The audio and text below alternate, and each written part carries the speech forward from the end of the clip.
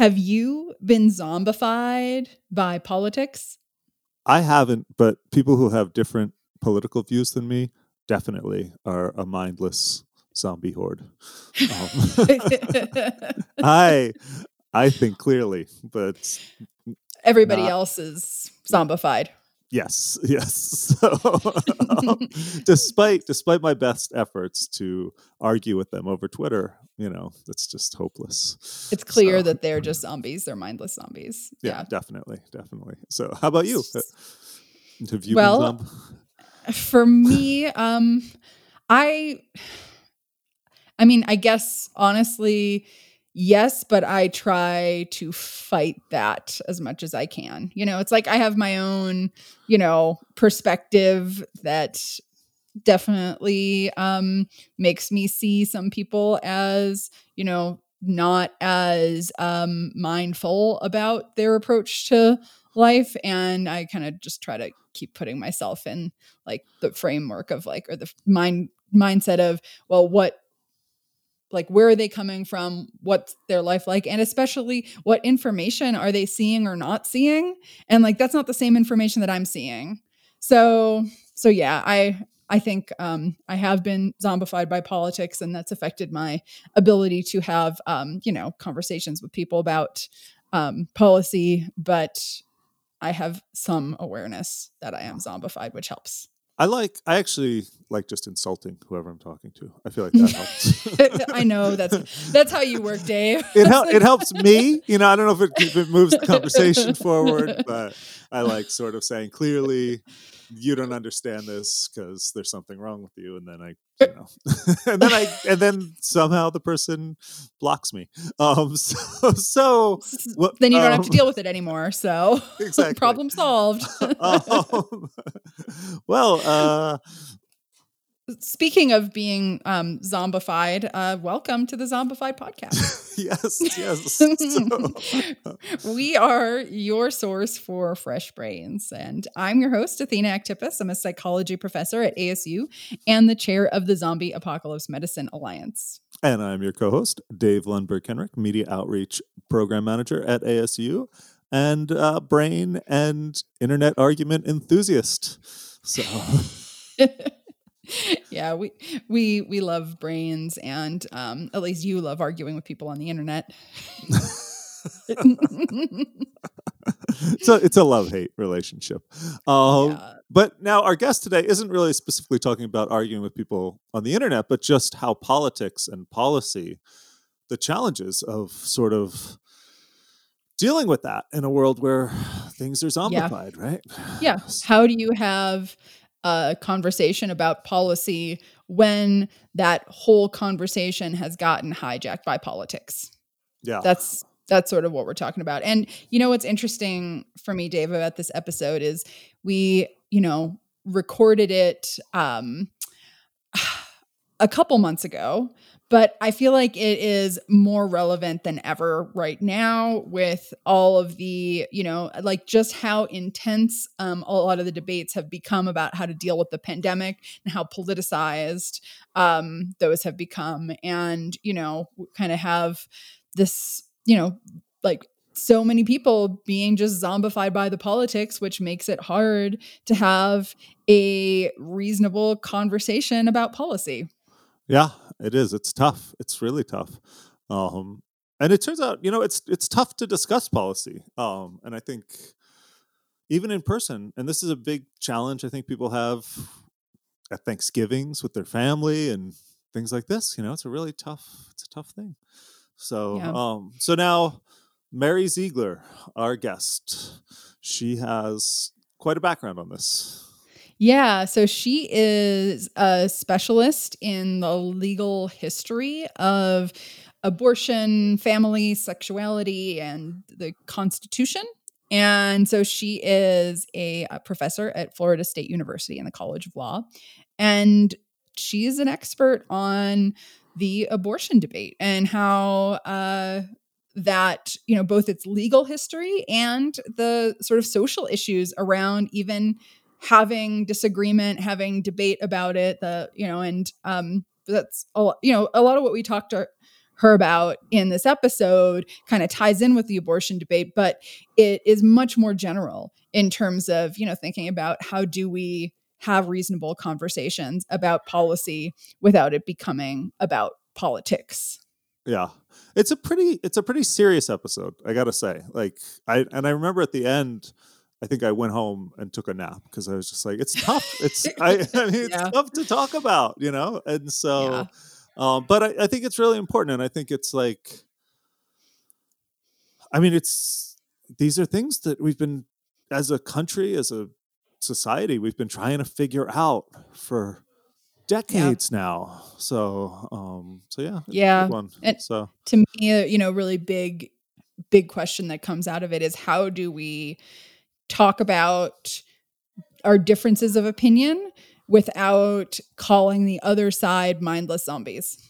Yeah. And I think that is really important. Yeah. All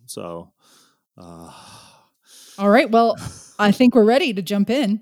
All right. Sounds good. So let's hear from this week's Fresh Brain, Mary Ziegler. I know it's crazy, but it seems so logical. Try to fight it, but it's something psychological with you. Makes me act the way I do.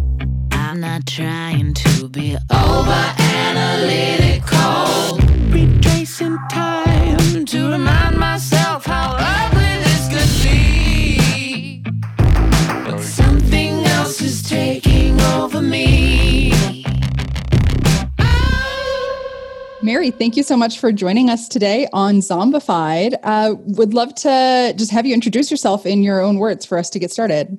Sure. My name's Mary Ziegler. I study the legal history of reproduction, especially the abortion debate. I think I'm 3 books in now and well into a 4th. So when I started thinking about this topic, I was a second-year law student, and we were reading books about whether you can use the law to change the world. And I kept waiting for the book about Roe v. Wade, and there was no such book, I was told. So I thought at the time, well, I'll write that book. And that wasn't that easy, of course. So here I am, however many decades later, still trying to do that. But that's kind of where it all got started. It sounds like it kind of like initially came from a place of really wanting to have a positive effect on the world. Yeah, and I think also just understand too. I mean, I think there's a lot of social change work that's done kind of flying blind. And I always thought history would be a good way of understanding what has and hasn't worked, instead of just what we would like to work. Yeah. Are there particular aspects of that sort of historical framework that really have informed the work that you're doing today? Yeah, I mean, I think some of it is just that where we are today often can kind of feel inevitable or natural. And I remember when I was first studying legal history, I think I was reading old newspaper stories about eugenics from the early 20th century. And no one had even told me about eugenics when I was 24. And so I couldn't believe that such things had existed and that they had been pervasive at the highest levels of government.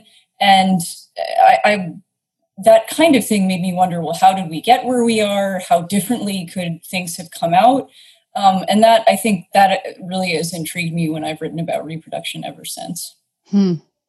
That's fascinating. And I mean, it really is a important kind of bigger context of we almost assume that where we're at is the only way that things could be. But from that historical perspective, I mean, presumably there were a bunch of turning points, some of which, might have actually been these sort of legal turning points about policy that affected where we are today. So, yeah, absolutely. And I think I always like legal history because I think most non-lawyers, and that includes probably lots of listeners, think that law is very, it's almost like its own little universe, almost like science can be, and it's really not. I mean, law has always been in pretty much a serious conversation with science and definitely with politics. And so I was always interested in all the things that go into making law that are not just the sort of things we teach first-year law students. So I'm going to ask a question the answer may seem obvious to people who pay attention, but where are we at today? Like, what is, the current situation with abortion law? Like, with abortion and contraception, actually, we're in a pretty interesting place. So I think with contraception, there's less consensus about contraception than there really has been since the 1960s. And so the way that's changed in part has been that social conservatives have found a much more effective way to talk about contraception by invoking these concerns about religious liberty. And so now you're seeing efforts to kind of roll back access to or funding for contraception that are quite successful, right, in the courts and in politics. With abortion, we're at an interesting possible turning point, right? We have what we all assume to be a conservative Supreme Court majority that seems likely to dial back abortion rights, but we don't know exactly how much, because, of course, as soon as Brett Kavanaugh joined the Supreme Court, lots of legal commentators said it's, a matter of months, it's inevitable that Roe v. Wade will be overturned, and here we are a while later, and it doesn't look like that's happening quickly. That doesn't mean it isn't happening. That's partly because the new sort of swing justice on the Supreme Court is John Roberts, and John Roberts is nothing if not cunning. He's also very concerned about the Supreme Court's reputation and his own legacy, which doesn't mean he would be unwilling to overturn Roe, but it does mean that he's not going to want to do it in a way that makes the court look partisan. So he's been kind of the force behind a much more kind of go slow approach that's harder for lay people really to even understand. So where we are now is that basically that you have a court with John Roberts at its center kind of inching the court toward overturning Roe, but in a way that's hard for most people to process. And you have the 2020 election being really significant too, of course, because Justice Ruth Bader Ginsburg's cancer has returned. You have Justice Stephen Breyer, who's also in his 80s. And if either of them were to be replaced by somebody more conservative, then you would end up with a court much more conservative than the one we have now that would probably move much more aggressively toward eliminating abortion rights, in the near term, rather than this kind of more stealth approach that John Roberts seems to be taking.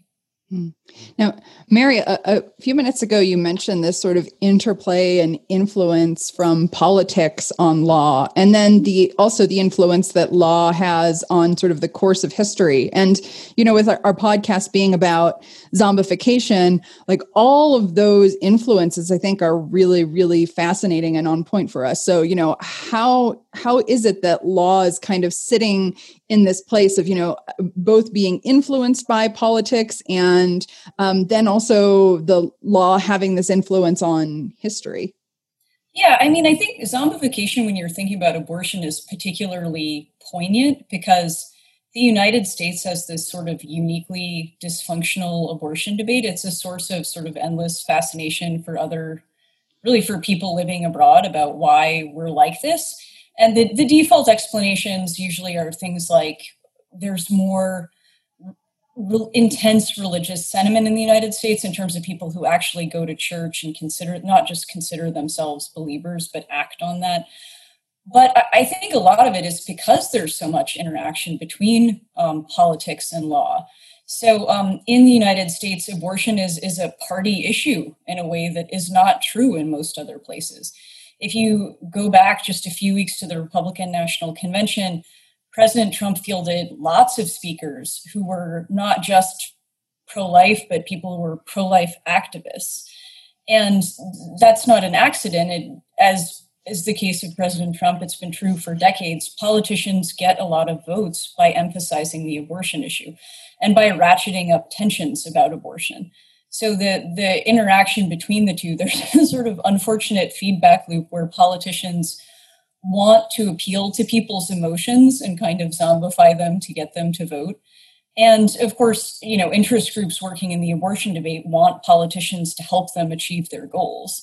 So abortion being a party issue in the United States has made things worse and also made things kind of weirdly out of step with what people actually seem to believe. One of the other sort of weirdly zombified features of the abortion debate is if you look at polling, whether from like the 70s or recently, it's remarkably stable. Like, people don't change their minds much about whether they think abortion should be legal or about like which restrictions they like.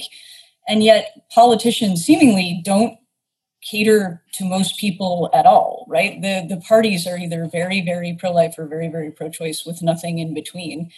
And that's odd too. There's a sort of way in which the politics of abortion are driven by the people who are the most emotion-centered and the most passionate, not the people in the middle who seem to be kind of torn and trying to grapple with it maybe in a more reason-oriented way.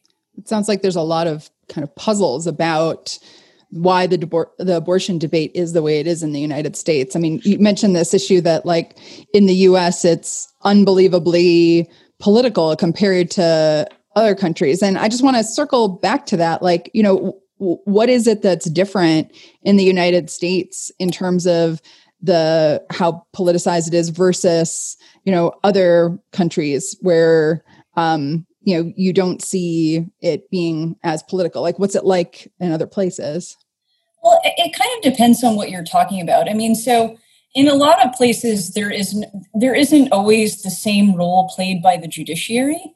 So if you think about how we started out, when Dave asked me, you know, where are we now? The first thing I thought to talk about was the Supreme Court.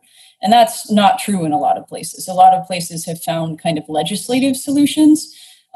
Another thing that's different is, while you may be able, like in the UK, for example, there's the conservatives are more socially conservative than the people who tend to be more to the left. So it's not like there's no political alignment on abortion. But abortion just isn't a wedge issue in the same way. And that's even true in places like Ireland, right? Ireland, that is a very Catholic country that for a long time had a very conservative religious policy, voted by referendum to change its abortion policy recently. So I think just the prominence of the abortion issue is different, and the role played by the court is different, and the role played by the court in politics is different too. If you just this week, President Trump put out a list of, you know, Supreme Court nominees that he would pick if he were reelected. And then, you know, Tom Cotton promptly began like a Twitter campaign to get picked for the U.S. Supreme Court. So there was, I think, the court as a reason you should vote, like as the sort of big reason you should care. And that all kind of falling back to what happens to Roe v. Wade is unique here too. It's kind of hard to imagine in lots of other countries that being a kind of coherent election strategy. Yeah.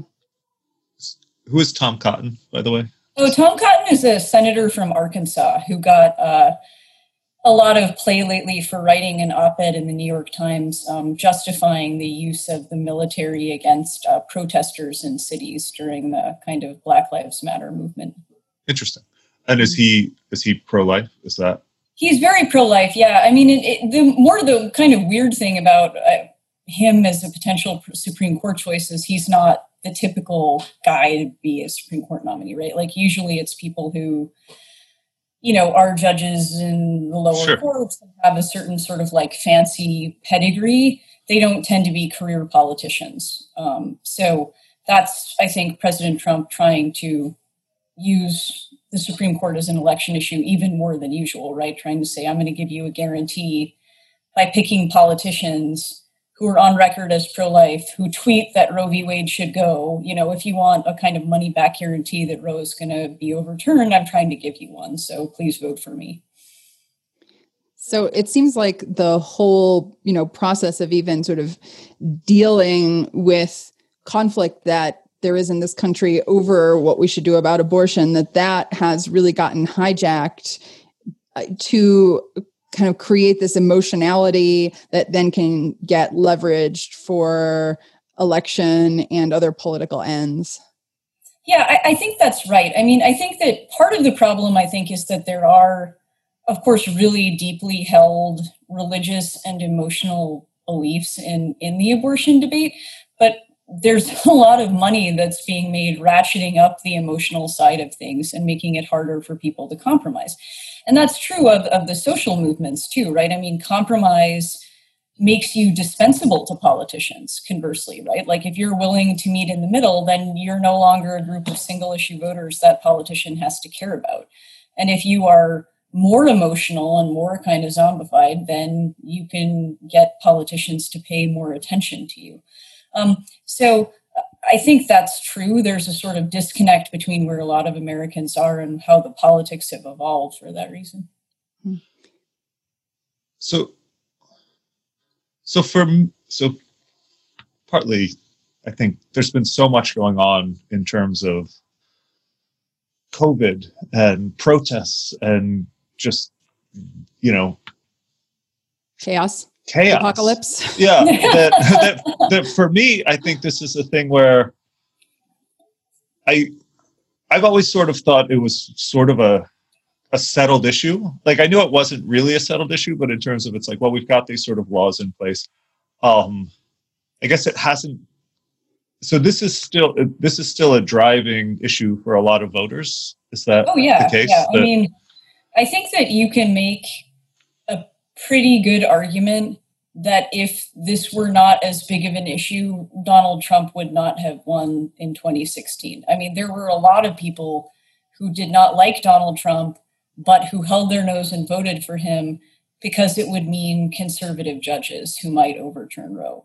I mean, it's that important to some people. Like it's the issue on which they vote. Even in my neighborhood, right? I mean, there are people I know who do not like Donald Trump at all, but have Choose Life, bumper stickers, and they're voting for him all the way because of this issue.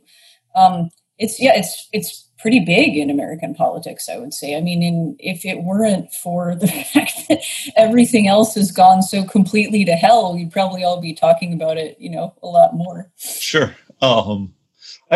So how has this become such a sort of partisan? Polarizing. Well, yeah, and also like partisan, yeah. Yeah. Because for me, it always seemed like a strange connection, the sort of like when you think about the sort of Republican sort of tax and spend sort of things, and then it always feels like this, and here's one other thing that just happens to be a thing. Yeah, so that's interesting. So it actually used to sort of be the opposite, right? Because I think the early pro-life movement wanted to be aligned with the Democrats because the idea would be, the unborn or the fetus is like a minority, like people of color. And we're going to be civil rights, from the womb to the tomb, as they would say, right? And so that went along with things like we're going to make it easier to get access to birth control, and we're going to pay for childcare for low-income women, and we're going to pay for, neonatal care and all of that sort of thing. That was a sort of more natural fit, right? So you would try to limit access to abortion or even ban abortion, but also try to eliminate the reasons that some women who might want to have children were having abortions, right, where they felt they didn't have better options. The anti-abortion movement by the 1980s didn't really have a choice but to align with the Republican Party. And the reason the Republican Party made that choice in part was because it was a great way to peel away blue-collar voters, like Catholics and evangelical Protestants who had long been Democrats because of economic reasons, right? So folks who were like blue-collar people who often wanted or needed the kinds of policies the Democratic Party advocated for were willing to vote against their economic self-interest because of their commitment on the abortion issue. And Ronald Reagan's team recognized that and made the abortion issue a pretty big deal in 1980. And after that, and I think conversely, at the same time, the Democratic Party became very pro-choice and had more feminists kind of running the show. And when that happened, you began to get this party alignment that's been there ever since. They're sort of outliers, right? Like you can find pro-life Democrats and pro-choice Republicans, but they're pretty, at least within the party leadership, they're pretty marginalized. Gotcha. Now, I remember when Obama was running, he had a sort of, like he was pro-choice, but he still was really in favor of setting up sort of social systems that would make it easier for people to choose to have a child, right? And I guess that's probably not an uncommon sort of democratic strategy. No, and there's a whole movement now called the reproductive justice movement. One of the things that's striking about both of these movements has been their kind of unwillingness to frame their arguments in ways that appeal to non-white people. So both of these have been like heavily white movements. And on the pro-choice side, there's been a reproductive justice movement kind of around forever, but more intensely since the 90s, that has said, we're not just for access to abortion, we're for the kind of thing you were mentioning, like, ability to like have safe housing or a living wage, or the kinds of things that would make people consider having children. That's been kind of more active in recent years too. But I mean, part of the problem, I think, in addition to just consensus about contraception falling apart, has been this kind of complete collapse in consensus about what the facts are in the abortion debate. So people's agreement about things like who's having abortions, why are they having abortions, are abortions safe, are abortions causing breast cancer, these things that you would think we could resolve by looking at data, we can't anymore, right? So there's been a kind of, the abortion debate's focused more on facts, and as that's happened, people have disagreed even more, and the polarization's actually gotten worse. Merritt, can you say a little bit more about that? Like, what are the facts about abortion that, people should know, and what are some common misconceptions or places where there's misinformation out there? Well, I think the thing that gets contested the most are questions about the safety of abortion, both vis-a-vis childbirth and just in general. And the reason that happened, I think, was because the anti-abortion movement wasn't getting that far just by advocating for like a right to life or something like that. The kind of more emotional arguments were getting them part of the way, but not all of the way. And so instead, the focus was on the idea that abortion hurts women. And the reason that started to get so crazy was because there were entirely independent sources of information. Like, this is a kind of zombification too. So you're having anti-abortion folks who have their own experts, their own data, their own expert organizations, their own media. And so people are literally inhabiting like completely different worlds when it comes to the facts, which makes having a productive conversation, nuts. I mean, so I think, better data suggests abortion is safe, although some abortion procedures are riskier than others, and abortion is a medical procedure, so there's some risks necessarily involved in any procedure. But I think part of what would be a good starting point would be for people to just admit if they're talking about ideology and not about facts or science, right? There's a lot of people who are dressing up emotional or ideological arguments as scientific arguments and making it harder to kind of get down to the nuts and bolts of what people are saying. I think it's ironically easier to have an honest, less zombified conversation if you come out with the fact that this is an emotional issue for you or a religious issue for you, because then at least people can respect your position, try to empathize with you, maybe see if there's some other parallel issue you could work on, like maternal mortality or something, versus, kind of doing alternative facts, which I think has been happening in the abortion debate for a while and has been happening in debates about COVID too. Yeah, I mean, this whole issue of like, what are the facts? What do we really know? What is, misinformation? What, what bodies look like they're official scientific bodies, but are not. I mean, this is becoming such a huge problem now, just sort of wading through. I mean, even, for me as a scientist, right, I live in a world where it's like, peer review and, goes through this very long process. Even that's not perfect, right? But, the way that information gets spread to general audiences is largely now through these media that propagate information not based on how true it is, but rather based on how attention grabbing it is. And yeah, exactly. Go ahead, sorry. Can just lead to, people going down, these rabbit holes of, getting caught in these alternative universes that aren't really based on fact. It's frightening. Yeah. And I think the thing that I kind of learned in researching my book, I talked to people who had fallen down that rabbit hole, and you can kind of construct how it happens, because people who are opposed to abortion who are deeply sincere, and they don't believe that, and people who are in favor of legal abortion are deeply sincere.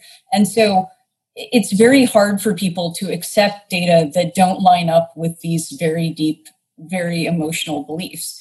And so what would happen inevitably for a lot of these activists is that when data did not confirm what they thought, they would say, oh, well, this is just political correctness, right? This is the other side, twisting the data to make them tell a story that they like for political reasons.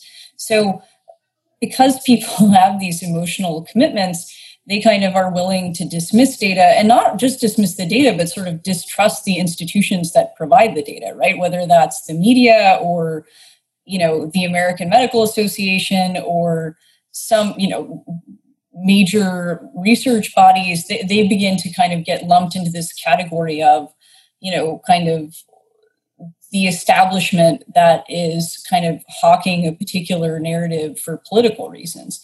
And so when you have really emotional beliefs about something like abortion, it can twist your ability to accept and understand facts. And that isn't, some of it is certainly, and this is true, I think, on any side of the abortion debate, some of it is certainly intentional, right? Like it's strategic. But some of it, I think, is coming from a place of people, really believing abortion is bad and not being able, quite literally, to accept data that don't confirm that. So what kind of data are we talking about? Is this like data about the number of people who are having abortions? Is this data about what? Probably the easiest is risks of abortion. That's been probably the most politicized. So there's been an ongoing campaign. Just recently, Mike Pence visited a crisis pregnancy center, which is a place that either, depending on your perspective, either provides alternatives to abortion or tries to convince women not to have abortions.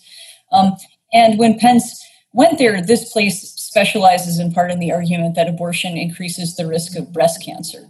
And there were some studies in the 90s that suggested that might be true, that relied largely, for example, on like self-reporting from patients who had had abortions and had breast cancer. And then later, that was obviously a problem because one, those patients might have been, patients who actually got cancer might have been more responsive to the study than people who didn't.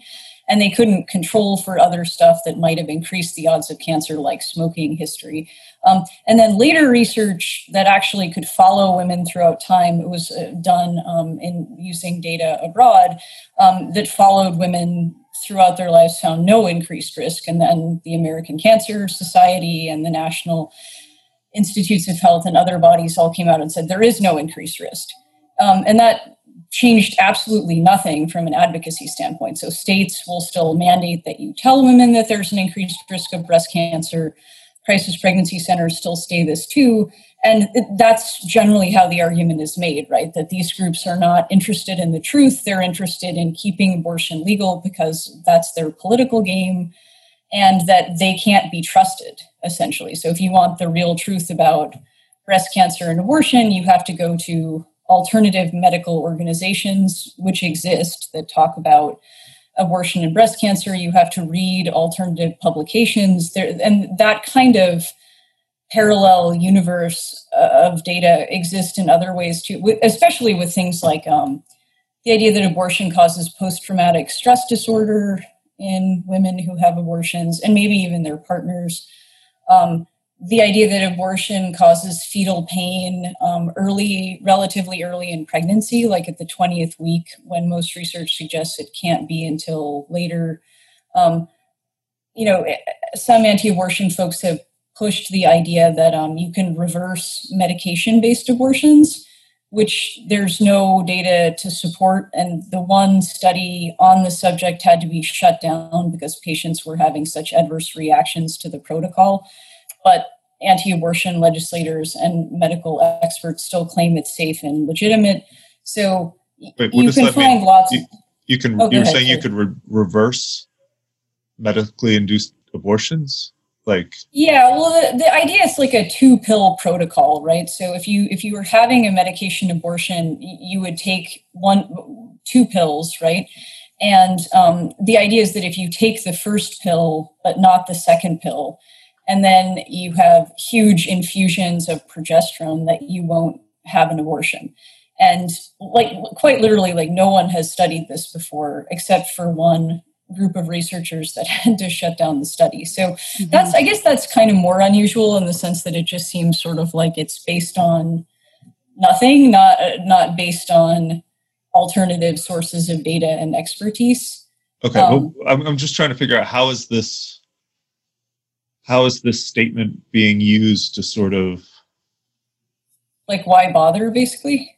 Yeah, what is the idea that people who've taken the first pill might change their mind, and then it's basically sort of like saying you should change your mind, and if you do change your mind, you don't have to go through with it. Even after taking, interesting. So, okay. Yeah. So in terms of this whole issue of like these alternative universes, right, where you can go and you can find, information here and here that maybe seems to corroborate a alternative view that isn't actually based on facts or is based on outdated information that hasn't been updated. Does that, alternative universe or set of alternative universes play a role actually in how these debates, play out, and the political side of it and the legal side of it? Or Oh yeah. No, I mean, so the most prominent example legally, right? So there was, you guys probably remember partial birth abortion, if that sounds vaguely familiar. Sure. So there's a specific procedure that Congress banned in 2003, and the Supreme Court upheld the ban. And the whole fight about the ban was, does it need a health exception? So like, are there scenarios when pregnant people would like benefit from having access to this procedure? And some medical experts like the American College of Obstetricians and Gynecologists said yes, and others said no, and especially anti-abortion experts. And the Supreme Court came out of that and said when there's uncertainty, so in other words, when experts seem to disagree, legislators can restrict abortion. Like the tiebreaker goes to the legislatures. So the ability to create uncertainty is sort of like the easiest way right now to justify new abortion restrictions that make it harder for certain people to get abortion. So that's like probably one of the big reasons that abortion access has been successfully limited. And it matters politically too. So I think it was this week, or no, it was actually last week. There's been a lot on this. So Senator Ted Cruz and a group of other Republican senators went to the FDA arguing that abortion pills are unsafe and asking the FDA to pull them from the market. That's pretty clearly a big part of the political argument against abortion too. So that's one of the things that's really amazing about abortion is how coordinated the GOP and the pro-life movement really are. Like nothing that happens in the States is, well, that's not entirely true, but almost everything that happens in the States has been proposed and refined by some group in DC that has a bigger master plan. So, Mary, one thing that we often talk about when we're kind of approaching the end of an episode is to imagine, what would happen if we took this zombification? And, in this case, I think we're sort of talking about the way that, political and, emotional arguments can actually hijack law and what those consequences are. So what if we took that zombification and we just amped it up so that it was way more than what's happening now? What kind of zombie apocalypse would we be in if that zombification was just turned way up? I mean, I think we could be facing that because like one of the sort of, to me, like just delusionally optimistic arguments you would hear lawyers make sometimes is like, oh, if the Supreme Court overturned Roe v. Wade, our abortion politics would just be more normal. And I mean, I feel like to say that you just cannot have studied the abortion debate at all, because what would happen if the court overturned Roe, right, is you would have a little mini civil war in every state, right? So Alabama would be fighting about like whether to ban in vitro fertilization and contraception. and New York would be fighting about whether to legalize, post-viability abortions. And then Florida would just, literally go up in flames probably because everybody would be fighting. It's like the quintessential swing state. And so I think if you gave states the ability to do whatever they wanted on abortion, given how emotional this already is, and given how much the facts have been politicized, it would be like 50 little mini zombie apocalypse. Is plural. I think this.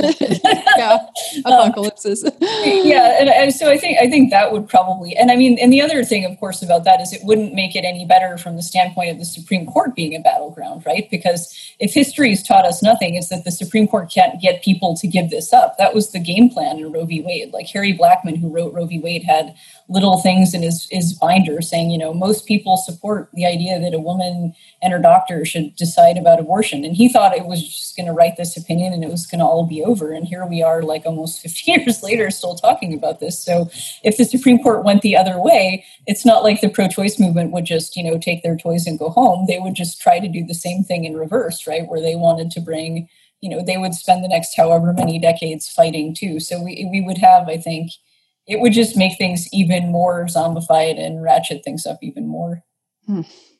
You've seen some of this firsthand, right? Because you sort of have been pulled in to comment on what's going on with the debate and different sides. Do you have any experiences from that have informed like your thoughts or feelings about how this is going down or might go down in the future? Well, one of the sort of saddest things is that in doing historical research, I've talked to a lot of people with some pretty extreme views, and it's actually surprisingly easy to empathize with and understand people, even people you disagree with 100% if you actually listen to them.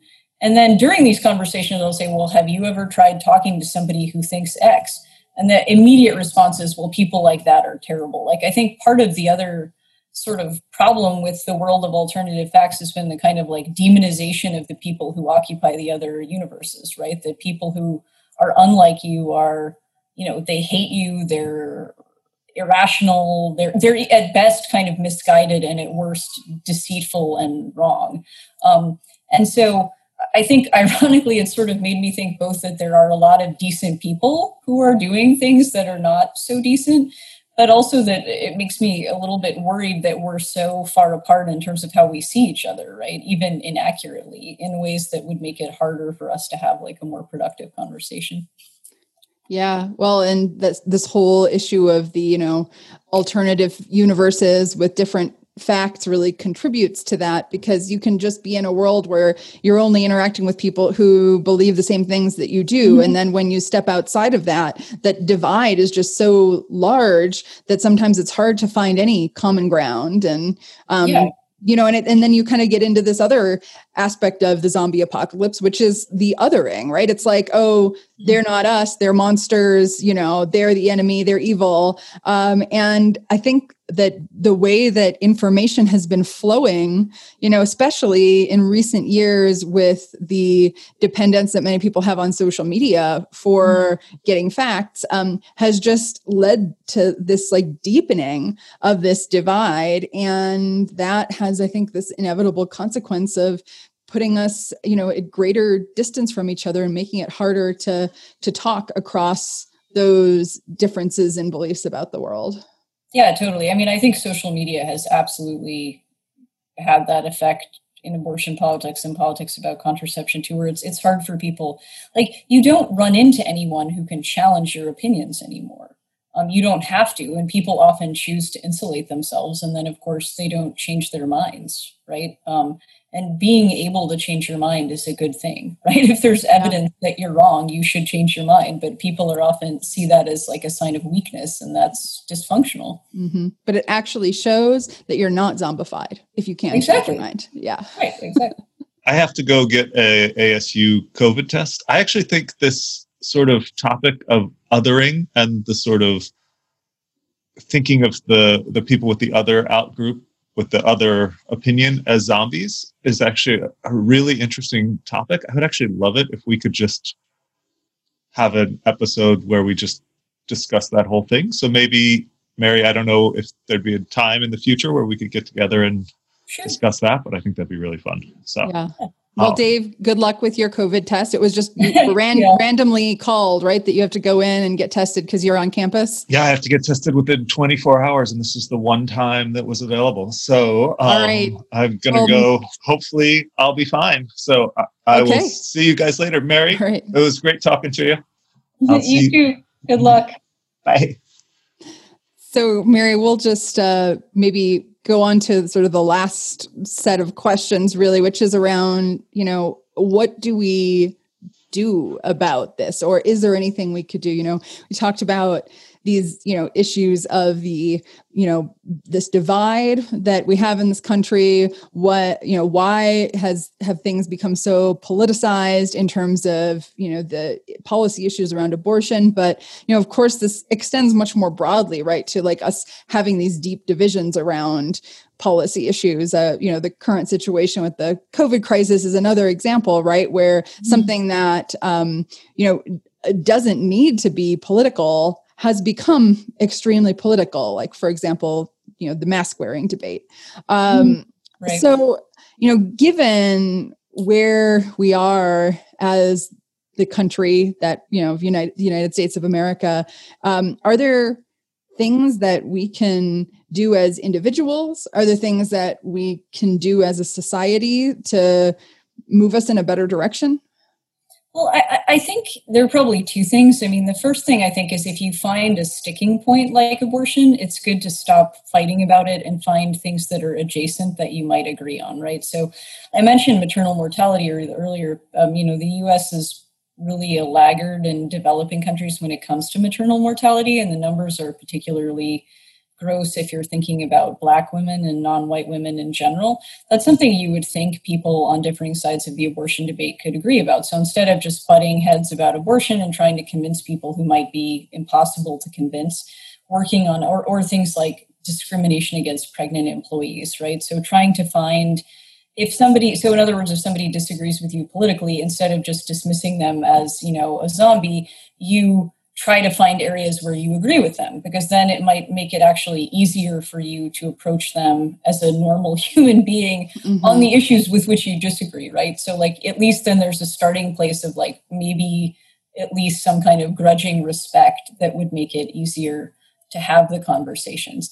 And then I think there's a little bit just in terms of how we talk about people. Like, one of the things I've noticed is even if you're talking to someone using it's sort of reminiscent of when people talk about gender identity, right? But if somebody identifies as, Christian or pro-life or pro-choice or whatever, right? Like, using the language they use instead of calling them something that feels to them like an insult.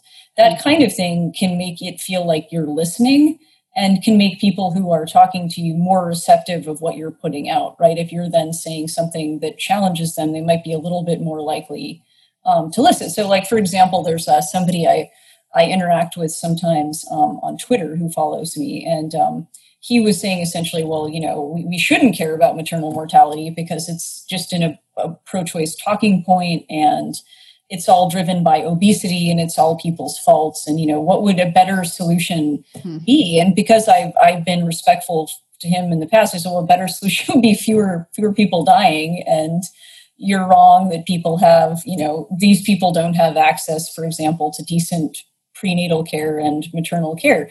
And because that was coming from someone who had not dismissed him or demonized him, he was sort of more receptive than I expected. And I think that's a good lesson, that if you want people to listen to you, you have to, it's like the golden rule, right? I mean, it sounds cheesy, but I think we forget that sometimes in American politics, especially when things have gotten this bad, right? Like, we're all, doing Zooms instead of meeting in person, and worrying about the intensity of protests, worrying about safety. I mean, there's all kinds of things that have gone to hell. So in that environment, it's natural to want to blame people and to treat people we don't agree with as zombies even more. But that is a path further into the apocalypse, right? I don't think about that.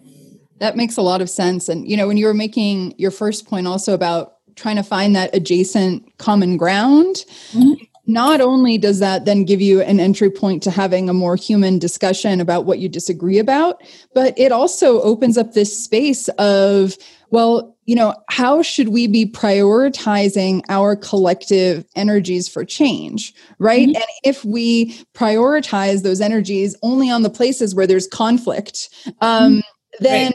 we end up not going anywhere on average, right? But if we prioritize our energies for those things that we do agree about, then the effort that we put in is synergistic as opposed to working against itself. And so, that might even just be a reframing of, well, when it comes to reproductive rights, where are the places where most of us agree, where the, reality is not matching up with what we feel like it should be in terms of human rights and, taking care of people's health. So I think there's huge potential there for that shift. And I love what you're saying also just about this, like, mutual respect, and that if you listen and try to not just, make them feel heard, but really try to understand where they're coming from, that just puts you in a much better position to deeply understand why you don't agree, as opposed Yeah, absolutely. And to see the gray areas, like Yeah. one of the things I've been sort of stunned and really saddened by in doing research is how many people just feel completely homeless in American politics, right? Feel that no one hears them, no one understands them. There are definitely people who are like delighted, right, with the way things are, but there are a lot of other people who aren't. And I think another part of listening to people is hearing the nuance, right? That if people are talking, especially about a hot button topic like abortion, that you don't leap to conclusions. That's another way I think we're zombified, where we have sort of very fixed categories we tend to put people into.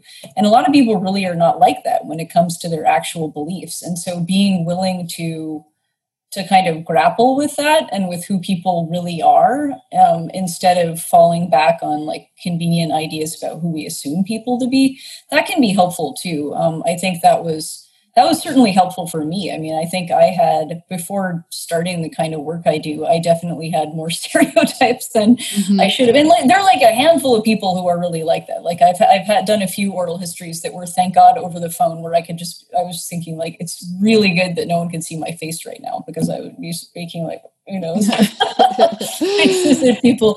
And so that does happen, but the vast majority of people I talked to were easy to understand. If you kind of understood their stories, it was very easy to follow how they got from point A to point B, even if you weren't in the same place. And I think that kind of conversation is really productive. Yeah, right. It takes you away from then thinking, oh, well, they believe what they believe because they're uninformed, or they're stupid, or they're under the influence of some evil forces, right? Like when you actually listen, then you get that human side of how somebody came to believe what they believe and have the position that they have. And then you can do it from a place of respect. Yeah, that's the hope. Yeah. Well, Mary, thank you so much for sharing your brains with us on this episode of Zombified. My pleasure. Hopefully there's still some left. And if the whole world says that we're crazy, we don't need nobody anyhow. But if you don't want to fall in love, you better tell me right now. And if the whole world says that we're crazy, we can burn this motherfucker down.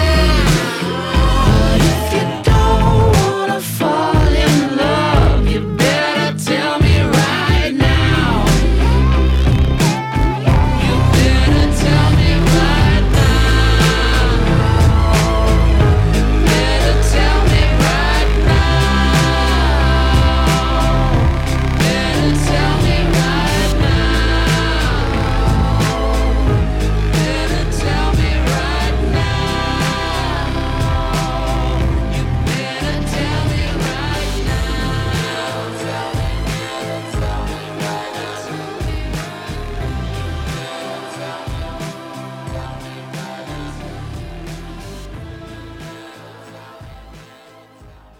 Zombified is a production of Arizona State University and the Zombie Apocalypse Medicine Alliance. And we would like to thank everyone who makes Zombified possible, including the Department of Psychology here at Arizona State University. the Interdisciplinary Cooperation Initiative, and the President's Office at ASU, who generally and generously support us making this podcast. Thank you for your generous support. The Lincoln Center for Applied Ethics. Of zombie politics. Baby. And all the brains that help make this podcast. Shout out to Tall Rom, who does our fabulous sound. Does a great job. And Neil Smith, who makes all our illustrations and makes us all look like zombies. Yeah, he definitely plays a big role in zombifying all of us. Yeah. In more ways than one, right? And hopefully we zombify him too. I think he's been pretty zombified by this whole thing. And then Lemmy, who does the song Psychological, which we use all over the place. It really sets the tone. So yeah, I love that song. I've been zombified by that song. Yeah, it gets stuck in your brain. So it does, yeah.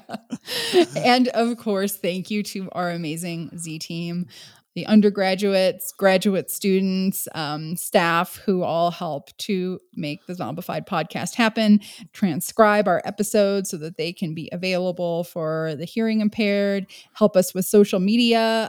They're just amazing in general. Yeah, they really are. They really help everything come together. So thank you guys. Yeah. Oh. And if you want to join our virtual Z team, you can follow us on social media. That's right. You can send us comments. You can write comments about us, or you can just follow us. Yeah, nice one. That's fine. So,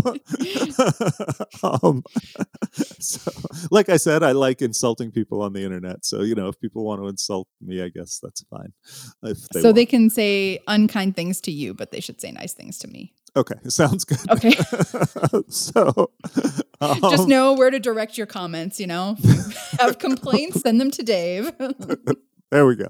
I'll be sure to either address them or say something mean back. But one way or another, at least you'll get a response. All right. Well, if you want to send us nice comments or mean comments or any other sort of comments, or just listen to more of our podcasts, a good place to start is zombified.org. That has all the different episodes of our podcast.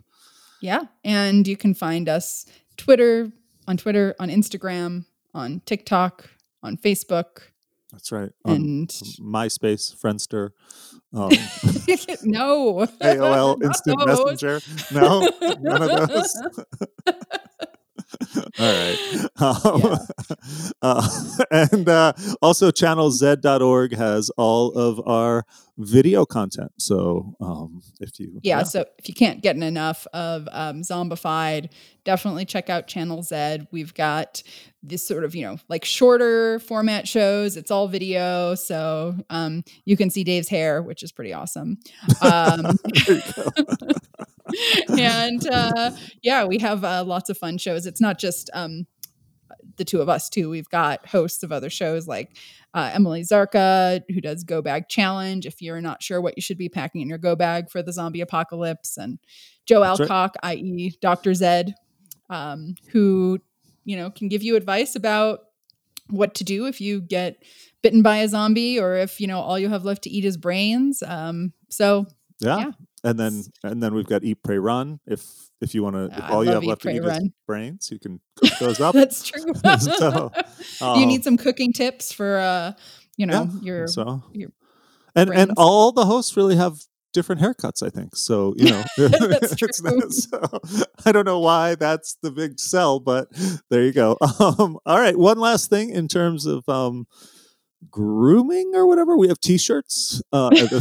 Okay, maybe that wasn't the smoothest transition, but the point is, buy our T-shirts. Yes, we have awesome merch, including Zombified merch and merch for all of our Channel Z shows. So, you can be prepared and show your preparation with your awesome Z Team T-shirts. So. That's right, and your awesome mugs that you could probably put your sort of brain soup in.